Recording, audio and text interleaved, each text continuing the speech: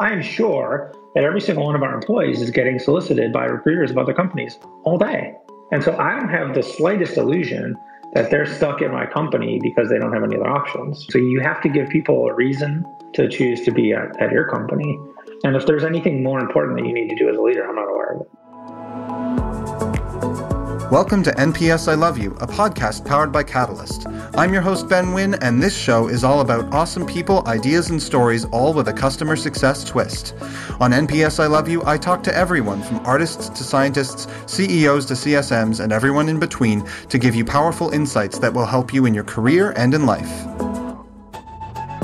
Daniel Chait is the CEO and co-founder of Greenhouse, a leading talent acquisition software company that provides the technology, resources, and expertise to make every company great at hiring. Today, Daniel and I spoke about diversity and bias in hiring, untapped human potential, and the top hiring challenges that companies face today. I'm actually going to start with a question that was not on the sheet that I present you, because a couple of days ago you tweeted a list of 39 strange foods that someone had made, and you indicated that you'd eaten 33 out of these 39 on the list. So I have guessed which 6 I know I probably wouldn't eat out of that list, and I want to see if I've guessed the right ones that you haven't. Okay, I'm frantically trying to remember this, but I'll count on you to prompt me. Well, I won't read all 39. Okay, the first one I put is eel. Yeah, absolutely. Love you. Chicken feet. Chicken, yeah, like good stewed chicken feet I've had. Yeah, like Chinese food. Yeah. Excellent. Okay. I love to cook. Okay. And I love to eat. And I like the bits that are like the grisly little bits, like the fish cheeks and like the chicken feet and like the little bones and stuff. Like that's my part. So like I'll make a whole chicken for the family, cut off like a nice big breast, nice big like thigh, give that to the kids, the wife, like the friends. I'm sitting there like gnawing on like the little wing tips and like the Pope's nose, which is like the little piece of fat at the back of the spine. You're like a connoisseur. Okay, how about haggis? Haggis, never had. All right, so got to take a trip to Scotland then. That's next on the list. As soon as we can take trips places, I'll go. Fair enough. Okay, 3 more. I have gizzards. Gizzards, yeah, like giblets, like in gravy. Okay. Right? Anything in gravy, I think. The little bits that come inside the plastic in the turkey that you're not supposed to cook. Right. But you take them out of the bag and then you like chop them up and make a little gravy. All right. Next 2, I'll be very surprised at. Rattlesnake. I've had fried snake. I don't know if it was rattlesnake, but like it's a thing. It tastes like chicken. And the last one is pig's ears. Yeah, pig's ears, yeah. That's like a normal thing. All the little smoked, chewy, weird parts of pigs, you throw them in a pot of black beans or, fry them, whatever. Fair enough. I'll bring us back onto topic now. So the first thing I wanted to chat with you about today, other than strange food, is what is something that you believe others in your industry would disagree with you on? It's a good question. I mean, I think, one of the things that we try to do very differently than I think had been done before us is the central role for business leaders and executives in hiring. And so I think traditionally, our industry sells to recruiters and recruiting teams. And so they think of like recruiting as done as, as the core of it. I actually think when you look at the companies that win for talent, that are great at hiring, the biggest difference is CEO, the VP of engineering, the head of sales. Like these people are deeply involved in hiring, care a lot about it, talk about it all the time, spend a lot of their time on it. And I think that more than anything is like just an unusual or like an unexpected perspective. But once you see it, it's like one of those things, like once you see it, you kind of can't unsee it.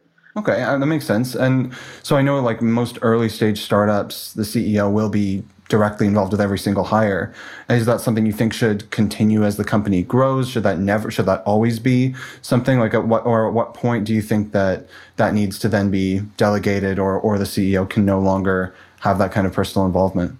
There's obviously like a basic scale issue. So if you're, 100,000 person company, there's not enough hours in the day for like the CEO literally to meet every hire. Mm-hmm. Although I have heard like Elon Musk interviews like, or at least approves every like offer down to like, the maintenance person, like with a wrench in their hand. So you can with enough support and like enough automation, you can still like play a role in literally every hire. But I think more than that is you have an opportunity as a leader to set the example, to lead by example. And so it's not so much about you being involved in every hire. In fact, at some point, if you have to be involved in every hire, it says like, I don't know, you've really built the system and the culture and the process to handle that type of scale. Like, why are you so special? You have to be involved in everything. But I do think that as a leader, if you're saying like, look, like the recruiting team should be sending me the right people. And I don't know why they can't do their job. I'm busy. I'm doing my work. I'm being my Mr. like big shot. Why can't the recruiters do theirs? And like, send me the people I need. And it's like, okay, but when you opened the role and they asked you about the spec, like what's important in this job, and you didn't get back to them, or you cut and pasted a job description you read on Google and you're like, here, find me one of these. Doesn't really apply to your company. Or I heard a story of an executive hire that was flown in from across the country to meet with a managing director, and the managing director didn't show up in the meeting. Oh, wow. Just ghosted, just said other things that they felt were more important that day. I was like, if you're going to do that as a leader, you can stand up on the podium every day and say our most important asset is our people and make you feel good, but like you're not doing it. And your company knows that. And so it's not that you have to like meet every candidate exactly, but you have to set the example that hiring is important. And you do need to spend a lot of your time on it. Definitely. If you're going to say that. And even if the CEO is only involved at a larger scale, maybe in hiring the VPs, but there's still that very personal, they're very involved with that. They come out, they announce the person to the company, and they're very specific about why and all that kind of stuff. Like you're saying, it sets the example and sets the standard for hiring. Absolutely. Like, for example, I read and respond to every Glassdoor review we get. If you look at Greenhouse on Glassdoor and read the things that employees, say about us, maybe the last couple, like at any given time, like I'll check in every few weeks, but like I've read and responded to every single one of them. And recruits pay attention to that stuff. They read it. And I'll have in interviews, I'll have people routinely bring that up to me, and they'll say, oh, I saw that, someone asked this question or said they had this challenge or said this thing they liked about the company, and you said this back. Like, people pay attention to that stuff, and you can't fake that. Like, they know it's because you're paying attention and you care. And so I think that matters. Especially new hires and people that are prospective hires can generally see through any inauthenticity pretty quickly by just simple Google searches, and exactly like you said, reading Glassdoor reviews, talking to someone at the company. You learn pretty quickly. And that's super new. I mean, you take that for granted, today. But I was just telling this story yesterday. I graduated college in 1995, and like in just half a career, the difference in what it feels like to be a job seeker is just unbelievable. I mean, I literally went to the bookstore in Ann Arbor, and they have like a shelf of books called like Job Market Atlanta, Job Market Boston, Job Market Chicago. And you'd like buy a book that had like the names and addresses of companies in that town that you could apply to jobs, and it just literally listed the name and the address of the company and like maybe the head of HR's name. Wow. And then you go down to Kinko's and you'd print out some resumes on like ivory colored paper and mail off 20 of them. Yeah. And sort of like hope to get interviewed. Wow. And I didn't know the first thing about the culture of the place I was going to interview at, because there was no Glassdoor, and I had no way to find out about other job opportunities, because it was a huge investment of time and money to like even apply to those places. And by the way, Ben, once I got the job as a programmer, how many recruiters do you think were reaching out to me every day at work with better job offers? Zero. You're getting a telegram every month or so. I mean, you're joking. It was like, I didn't have email at work. Right. True. And there was no LinkedIn. So nobody could get a hold of me. The company is in control. And as a job seeker in the beginning of my career, that long ago, you just sort of like had to accept what you were given. And of course, today, job seekers have all the power, have all the control, and you can opt out completely of the job market and build your own software with free and open source tools and post it on the internet and sell it to anyone in the world, for no money. So you have so much control and so much power, you take it for granted. Of course I can learn about the culture. Of course I can read reviews. Of course I can find out who I know at that company and apply to 100 other jobs. And that's wonderful, but it puts a huge amount of pressure on companies to step it up, because now they have to stand out in that world where talented people have all the power. Absolutely. And it reminds me of what I've heard about dating experiences on Tinder and that sort of thing, right? It's, you now have the power to Google someone and find out every single thing about them ahead of time. And then you also, even when you're dating them or working at a company, you also can see all your other options all the time. And that then can foster a sense of is this good enough? Did I make the right decision? Did I join the right company? Am I with the right person? For sure. And I think that can actually have some negative impacts. So I think there's a huge advantage, obviously, now for us to be able to determine the culture of a company ahead of time. But I think it also makes it, like you said, much more pressure on the company, not only to attract people, but then to retain them, especially in the long term. For sure. Yeah. Did you ever see the movie The Matrix? Yeah, of course. So you know the scene where he's like, he sees sort of the world, and then like he starts to see this like cascade of green numbers kind of falling down, and it's sort of like he sees through the world and there's this data behind it. Like when I walk around my company, I look around, I almost imagine this cascade of like recruiter emails falling down on everyone's head at all times, because that's the world we're in. It's like, I am sure that every single one of our employees is getting solicited by recruiters of other companies all day.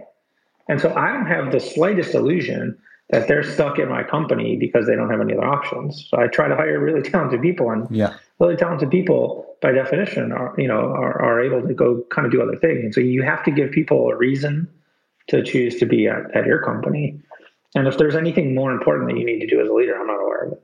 It's a great point. And I think it's, like you said, it's the sign of a great team. Like if you've hired great people, they're going to get recruited. So you should hope that your people are trying to get recruited, and you should hope that they are continually choosing to stay at your company. So you started Greenhouse to make companies great at hiring. Is part of your mission also to get candidates great at getting hired? I think they're two sides of the same coin. Why are you trying to help companies get great at hiring? The conversation we were having a minute ago, it's about, they're faced with these pressures. It's an important business objective of theirs to get talent. All that stuff is true. But the sort of higher purpose of it, the deeper meaning of it that you're getting at is this deep frustration I feel around the squandering of human potential that goes on in the workplace. Great way to put it. Every day, hundreds of millions of people all over the world can't get the job that they deserve, don't have access to the right opportunities. There are teams inside of every organization who are not able to find the right person and put them in that one great opportunity for them that's going to unlock the power of the team.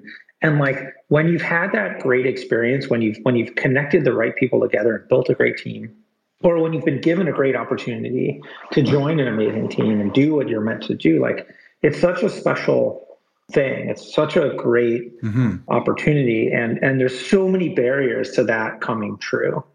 We've chosen helping companies improve how they hire as like our mission to achieve that. But there's a lot there. I mean, there's breakdowns in the educational and the job market. There's discrimination across society that like puts barriers up and limits people's ability to free up their own potential. So there's tons and tons of opportunities out there to make improvements in life. But what we identified was systematically companies struggle to hire, and they over and over again, despite the fact that their leaders love to say how important it is, can't get there. And it's just too hard. And that burden falls, it's not just a company problem. It's not just, you lack revenue or you're not going to hit your Q3 goals or whatever. Those are true too. But the burden of that failure falls on the individuals. And as a job seeker, when you don't hear back after an interview that you really wanted and you tried your hardest for it and you got dressed up and you practiced and they just ghost you, like that sucks. Absolutely. Or when a more qualified person isn't hired, but in favor of a less qualified person, and it's because of bias, because they think that an engineer should be a man, or because you can go to the right school, like that's terrible. That can reverberate all through your life and absolutely matter to your health and to your family. And so, yeah, I think so. It's a great point. I think it's true of almost any industry. Like I think there's such a problem with just squandered human potential for all these ridiculous reasons that should not be reasons for that. I think about that in all sorts of industries, even, definitely in hiring and at companies, but even in the arts and in all sorts of things. It's like, who exists out there that it would be incredible at this thing were they just given the opportunity to do so? And if there's ever like a fire that you need to keep yourself going and doing what you're doing, I think that's it. Like that's such an amazing problem to be able to work on solving. For sure. Yeah, no, it really is to me a passion and something that really motivates me. And so thanks for identifying that. And, obviously, I think we have an important role to play in helping companies change how they hire and get more sophisticated and more capable and more objective in how they hire. But there's much more to it. Talking about diversity and inclusion in hiring, there's still, it's 2020. It shouldn't be as much of a problem today as it is, but it still is a problem for many companies. Lots of companies. Kind of goes back to what we were talking about with the CEO being involved with hiring. Like, you can pay lip service to it, you can talk about it, but you have to set the example, lead through action. Why do you think it's still something companies struggle with today? And what is maybe one thing that those companies could start doing, on a short-term basis to get the ball rolling or to start seeing some improvement? Yeah, there's not one single answer to why is it still a struggle today. You don't have a quick fix for all diversity and inclusion you can share with everyone today. Unfortunately, there's not just a soundbite. I think it's hard for a lot of reasons. There's some basic brain wiring in all of us, fundamental to how we perceive the world and how we form ideas and think. That's just not your friend. It doesn't help you make good ideas, or it doesn't help you form good decisions all the time. Your lizard brain forms snap judgments subconsciously without you even trying. And then your frontal cortex, your higher order brain, works really hard to try to think of reasons why that decision that your lower brain already made, it should be expressed. Justified. And you see that in all kinds of ways. So there was a famous study at Yale University where they demonstrated this idea about shifting criteria in hiring. So basically the idea is that, your brain, your lizard brain, has ideas about who's fit for a job and makes those decisions. And then you decide afterwards what those criteria are. And the experiment was basically like, they would show people resumes for a stereotypically male job. I think it was like a police chief. And they say, who do you think is better for this police chief job? And typically they would substitute the name at the top of the resume. And typically more people would choose the male sounding name for the role. Most of us have never hired a police chief. So obviously it wasn't based on any, real experience at that hiring. It was based on your bias, your implicit bias. And then when asked why, nobody would have said, well, it's because I think a man should be a police chief. They would give reasons like they had more experience or they had more, a better educational background. Right. Well, when they shift the resumes, they change the resumes to put the man's name on top of the other one, then the reasons would change with it. They say, oh, I like this person because they had, a more educational background and not more experience. And so, experiments like that really do show quite demonstrably that these biases exist in all of us. It's not that they happen to find bad people to take the study. Like, we're all subject to these things because of the world around us and the things that we see. Mm-hmm. But there's hope too, because that same study, they showed that if you first talk to the subject participants about their criteria, so you don't show them resumes yet. You say, hey, we want to hire a police chief. What do you think is more important, educational experience or real world experience? And they give you an answer. Doesn't matter what the answer is. They then will choose the resumes that best match that criteria, regardless of the gender of the applicant. And so you can sort of, if you're clever about it, you can sort of help combat some of the things that are built in within us. So there's hope, but I think that also illustrates some of the challenges. Like, there's a lot of nuance in how these things work, and our brains are not always our friends. Absolutely. More often than not. I think that makes a lot of sense. And it's important to systematize, right, how you're evaluating everything and building in systems to counteract those subconscious indicators and make sure that everything is a level playing field. Yeah. And it just turns out that there's 1,000,001 different interaction points that people have, and our biases just get in the way of that. And so there's a lot more to it. I mean, I gave kind of one example of why these things are so hard. But I think there's a lot of cause for optimism. And I think, I read one time that's always stuck with me is this idea, you have to hold two ideas in your head at the same time if you're going to make progress. Things can be both bad and getting better. And so you don't necessarily, feel like, oh, there's all these problems in the world, and it's true. And those problems are real, and there's tragedy playing out every day. And at the same time, you can say, well, 100 years ago or, 50 years ago, things were worse. Yeah. And so I think in this book I read, Factfulness, where I read that quote, they talked about infant mortality stats. And, the fact of the matter is that every year today, millions of children die before their first birthday. And each one of those is an unimaginable tragedy. You can imagine if you or your family went through something like that, how horrifying that would be. And yet if you go back 50 years, there's like way, way more infant mortality. Yeah. Infant mortality has come down and down and down in a straight line for decades upon decades. And that's huge progress. And so it's unquestionably bad what's happening now, but it's also much better than it used to be. And so if you take that mindset, it really does give you the ability to make a lot of progress. I agree. I think as long as the trends are looking good, then it's a good sign. Like that's the most important thing.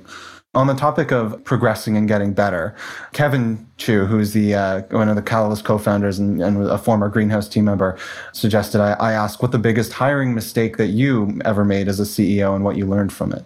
How long did that? Hiring is hard. Like hiring is hard, and I never want to put myself out as like, oh, I do it well, and you should listen to me and watch what I do. Like, it's just hard. You're dealing with, big decisions about how is someone going to perform over many years, right? And potentially in a role where you have a few hours with them to assess, and so you just always don't have enough information, to know.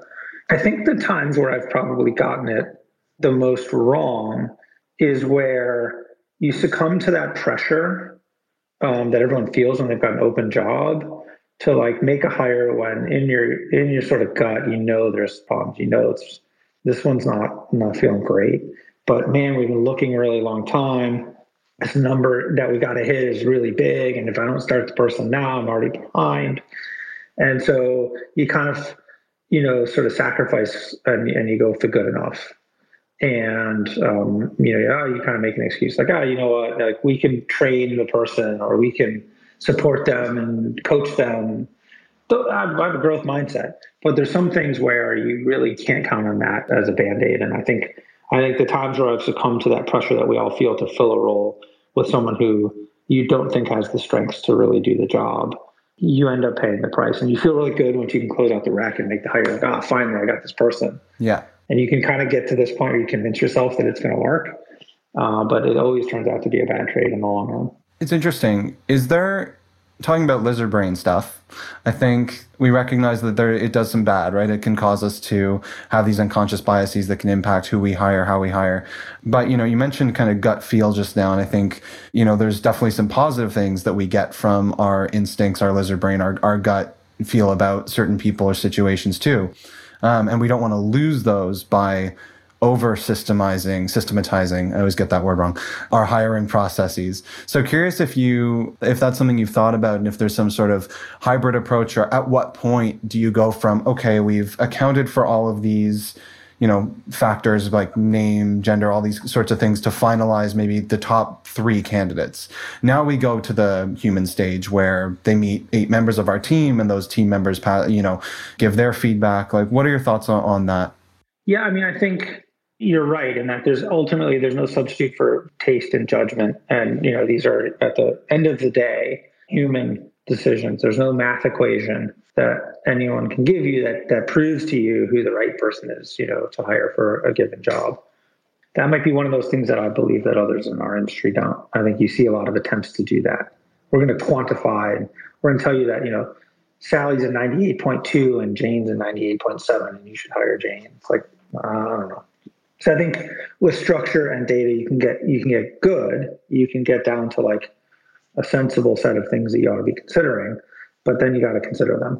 And just like in other areas of business, sales, marketing, product, strategy, whatever, you have to have a good brain and think good thoughts. Like hiring is no different. And so, yeah, I mean, I think if you're able to be clear-eyed about what's important, you'll make better decisions.